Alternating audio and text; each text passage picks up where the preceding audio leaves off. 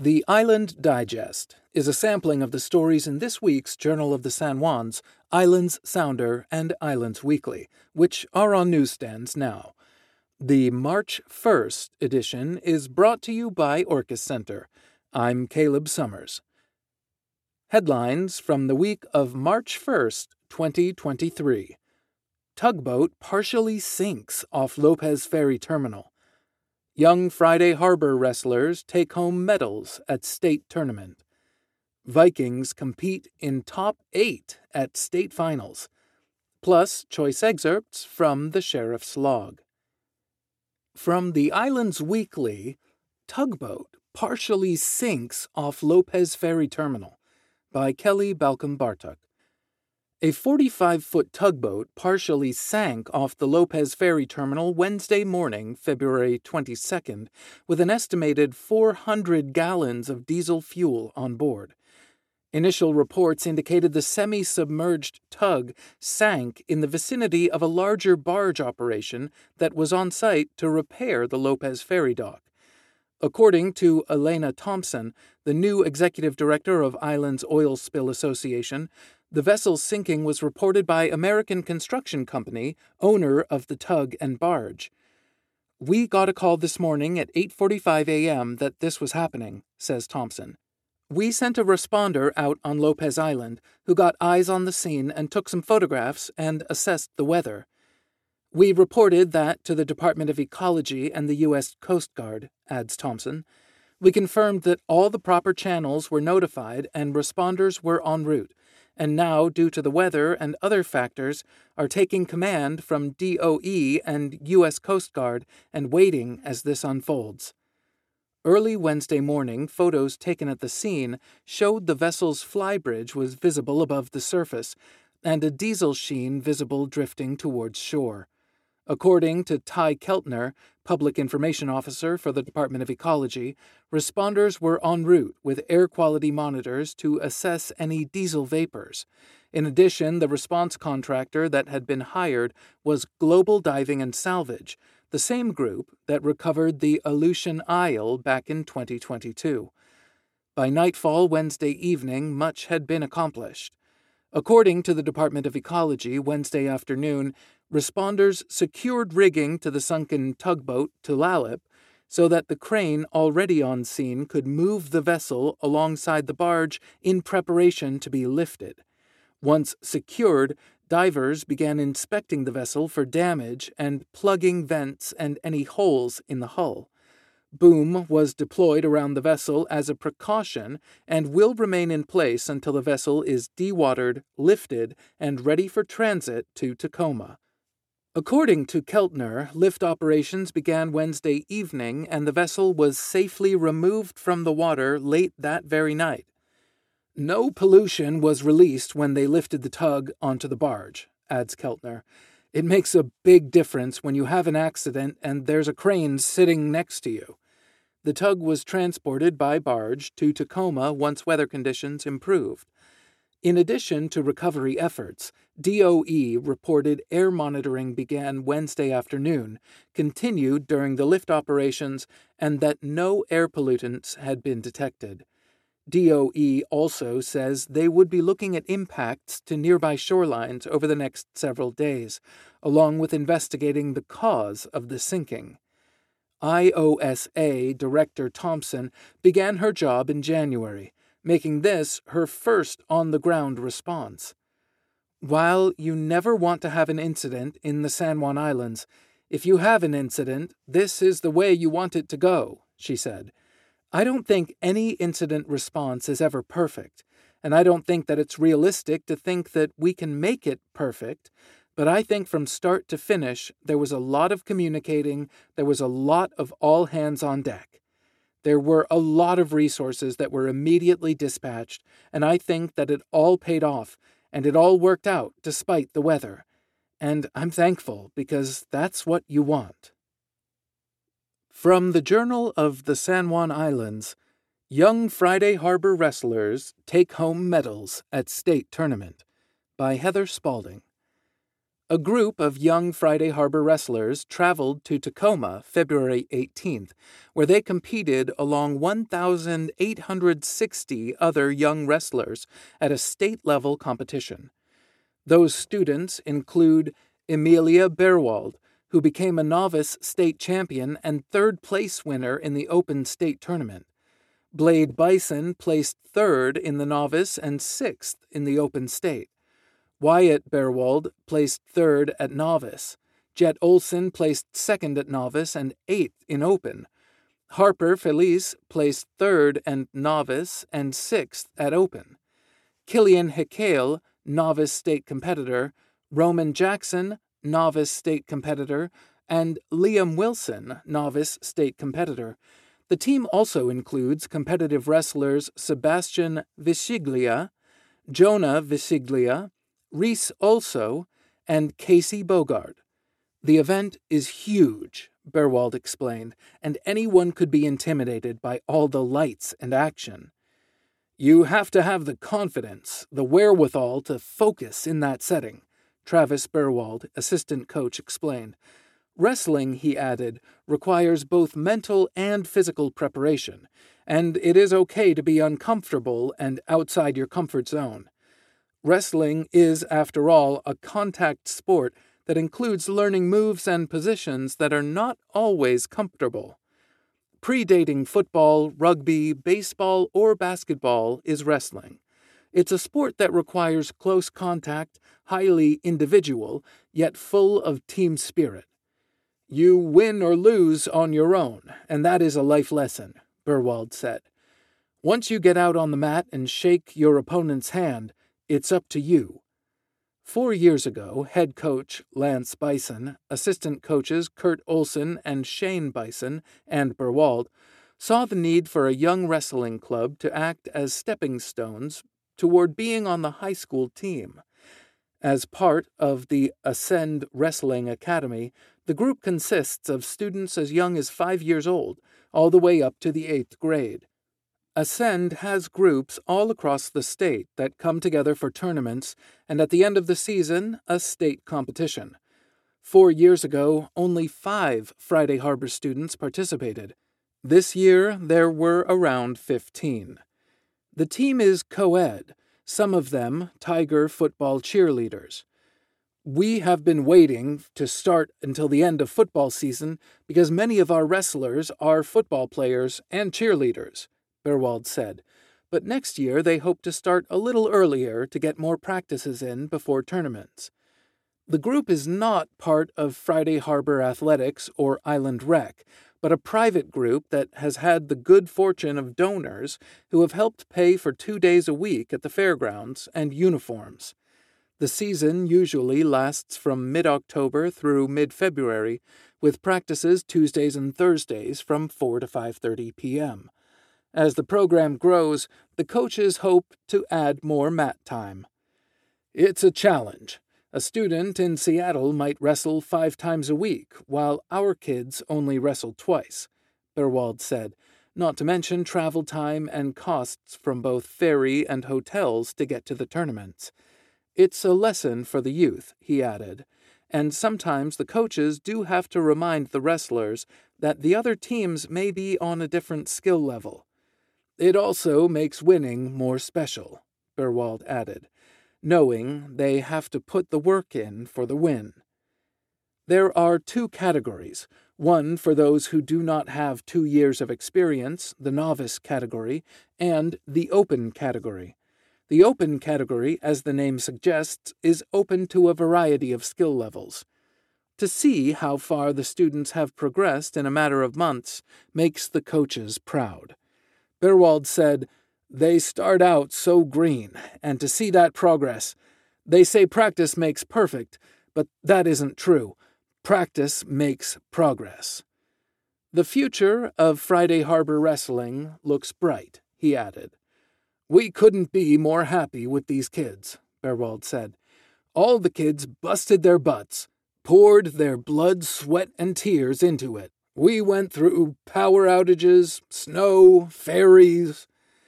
Through it all, the wrestlers built strong friendships, strength of character, and learned lessons that hopefully will last a lifetime. We are so passionate about this sport. It takes a community to build this program, Berwald said, thanking the San Juan County Fairgrounds, BBB Ranch, the parents and families that support the students and provide them with the confidence and mental support they need to compete well. It is an individual sport, but at the end of the day, we come together as a team. We call it our wrestling family, Berwald said. From the Islands Sounder, Vikings to compete in top 8 at state finals, by Jefferson Freeman. The boys' basketball team is continuing to compete in the state championships. After falling short against Nia Bay, the Vikings finished up the Tri-District tournament with a resounding win over Muckleshoot Tribal 70-40. Diego Lago led the way with 20 points as the Vikings punched their ticket to state for the second consecutive year. With the win, the Vikings found themselves in the 5th-place game facing off against number 1 ranked Sound Christian. That game would be less than ideal for the Vikings, as just 4 players converted a shot from the field, and the Vikings lost 56-49. The Vikings found themselves as the 16th seed in the state tournament. With the added play-in round, the Vikings would host the Inchilium Hornets on Orcas Island. The Vikings started off red-hot on offense, putting up 19 points in the first quarter. Despite the 9-hour, 2-ferry road trip, the Inchilium fans showed out for their team, keeping pace with the home crowd. No matter the attendance, the home team got a 35-25 halftime advantage. The Vikings gave their home crowd a show in the second half, giving the visitors nothing to cheer about, holding them to just 17 points in the full second half. The Vikings got a 63-42 win and advanced to the state playoffs. Throughout the history of the Washington State 1B tournament, the 16th seed has never won a game. That was until February 25th. The Vikings, fresh off a win over the Inchilium Hornets, traveled south to face Nia Bay at Tacoma CC. This would be the season's 4th matchup between the Vikings and Red Devils. Nia Bay had won the previous 2, but the Vikings took the win in the only game played outside Nia Bay. We saw all the stops pulled out for a game of this magnitude, including a light show through the announcement of the rosters. The first possession went just to plan, as Aidan Murray won the tip-off, and the Vikings found Joe Stevens in the corner to splash an early 3. The Vikings kept the hot hand up, getting out to a 12-0 lead, thanks to Stevens and Lago. This explosion from the Vikings would have them up 21-4 at the end of the first quarter. No team can keep up that pace forever, but the Vikings got pretty close. Offensively, they didn't slow down, adding 18 more points, but Nia Bay seemed to find their offense to make it 39-22 at halftime. A game like this was going to be competitive no matter what, and that fact was known by both teams. Even up by 17, the Vikings were far from in the clear against a team like Nia Bay. 2 very different teams came out of the locker room at halftime, with the Red Devils looking like the better team in the third quarter, going on an 11-5 run in just the first 3 minutes. Play like that would bring the home crowd back into the game to challenge the feeling of advantage that had favored the Vikings' side of the gym. A combination of increased offense from Nia Bay, a defensive letdown from the Vikings, and some questionable officiating had the game at just 5 nearing the fourth quarter. But a 3-point from Lago splashed through as time expired to go up 56-47. Lago and the Vikings would do everything in their power to keep Nia Bay just out of reach as the lead, as possession after possession, the Red Devils seemed to take control, only for the Vikings to come up with answers time after time. With just a minute and a half, It was 65-63 Vikings. But who other than Lago would splash an NBA 3 to extend the lead to 5? Tommy Anderson Cleveland would catch a charge on the other end of the floor, and just like that, the Vikings had control of the contest. Lago got another bucket, and now the Devils were in a hole. With the score 70-63, Nia Bay turned to fouling to try and get back in the game, and it could have easily worked, except the Viking big men secured the boards to get extra possession after extra possession to close out with a 73-63 win. Lago would finish with a ridiculous 32 points. This is arguably the biggest win for the team in the lifetime of any one of the players, as they advance to Spokane, where they will play 8th-seeded Oakville for a spot in the last 8. The game is on March 1st at 9 p.m. Good luck, Vikings! And now, a few choice excerpts from the San Juan County Sheriff's log. On February 15th, a San Juan deputy took a report of trespassing. The reporting party advised the deputy that people were walking on their private beach above the high tide line. They requested the involved parties be trespassed from their property. The deputy drew up trespass letters to be issued to the involved parties. San Juan deputies responded to a report of a domestic violence no-contact order violation. On arrival, the suspect fled from deputies. After a short foot pursuit, the suspect was taken into custody and booked into jail for the order violation and obstructing a law enforcement officer. On February 16th, the reporting deputy was dispatched to a theft. The person had caught the theft of a bike on camera. The person taking the bike was already in custody on other charges. A report was taken and the person was charged with theft. On February 17th, a Lopez resident reported a male driving a light blue Chevy truck was seen possibly casing properties in the area of Vista and Cousins Road. The male was described as having an aggressive demeanor. A San Juan EMS employee was flagged down by a passerby to report possible harassment. A deputy responded and learned that a political argument turned uncivil, but no criminal activity occurred. The incident was documented in a report. An Orcas deputy responded to a report of a woman in the middle of the road. The woman was contacted and refused to provide her identity. She was detained and later identified as having 2 warrants. She was arrested and booked into jail. On February 18th, a Friday Harbor resident put a note on her neighbor's door, and thereby violating an anti-harassment order.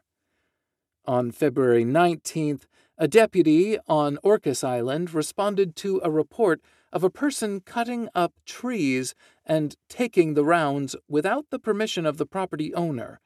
The suspect was identified. The case was forwarded to the San Juan County Prosecuting Attorney's Office.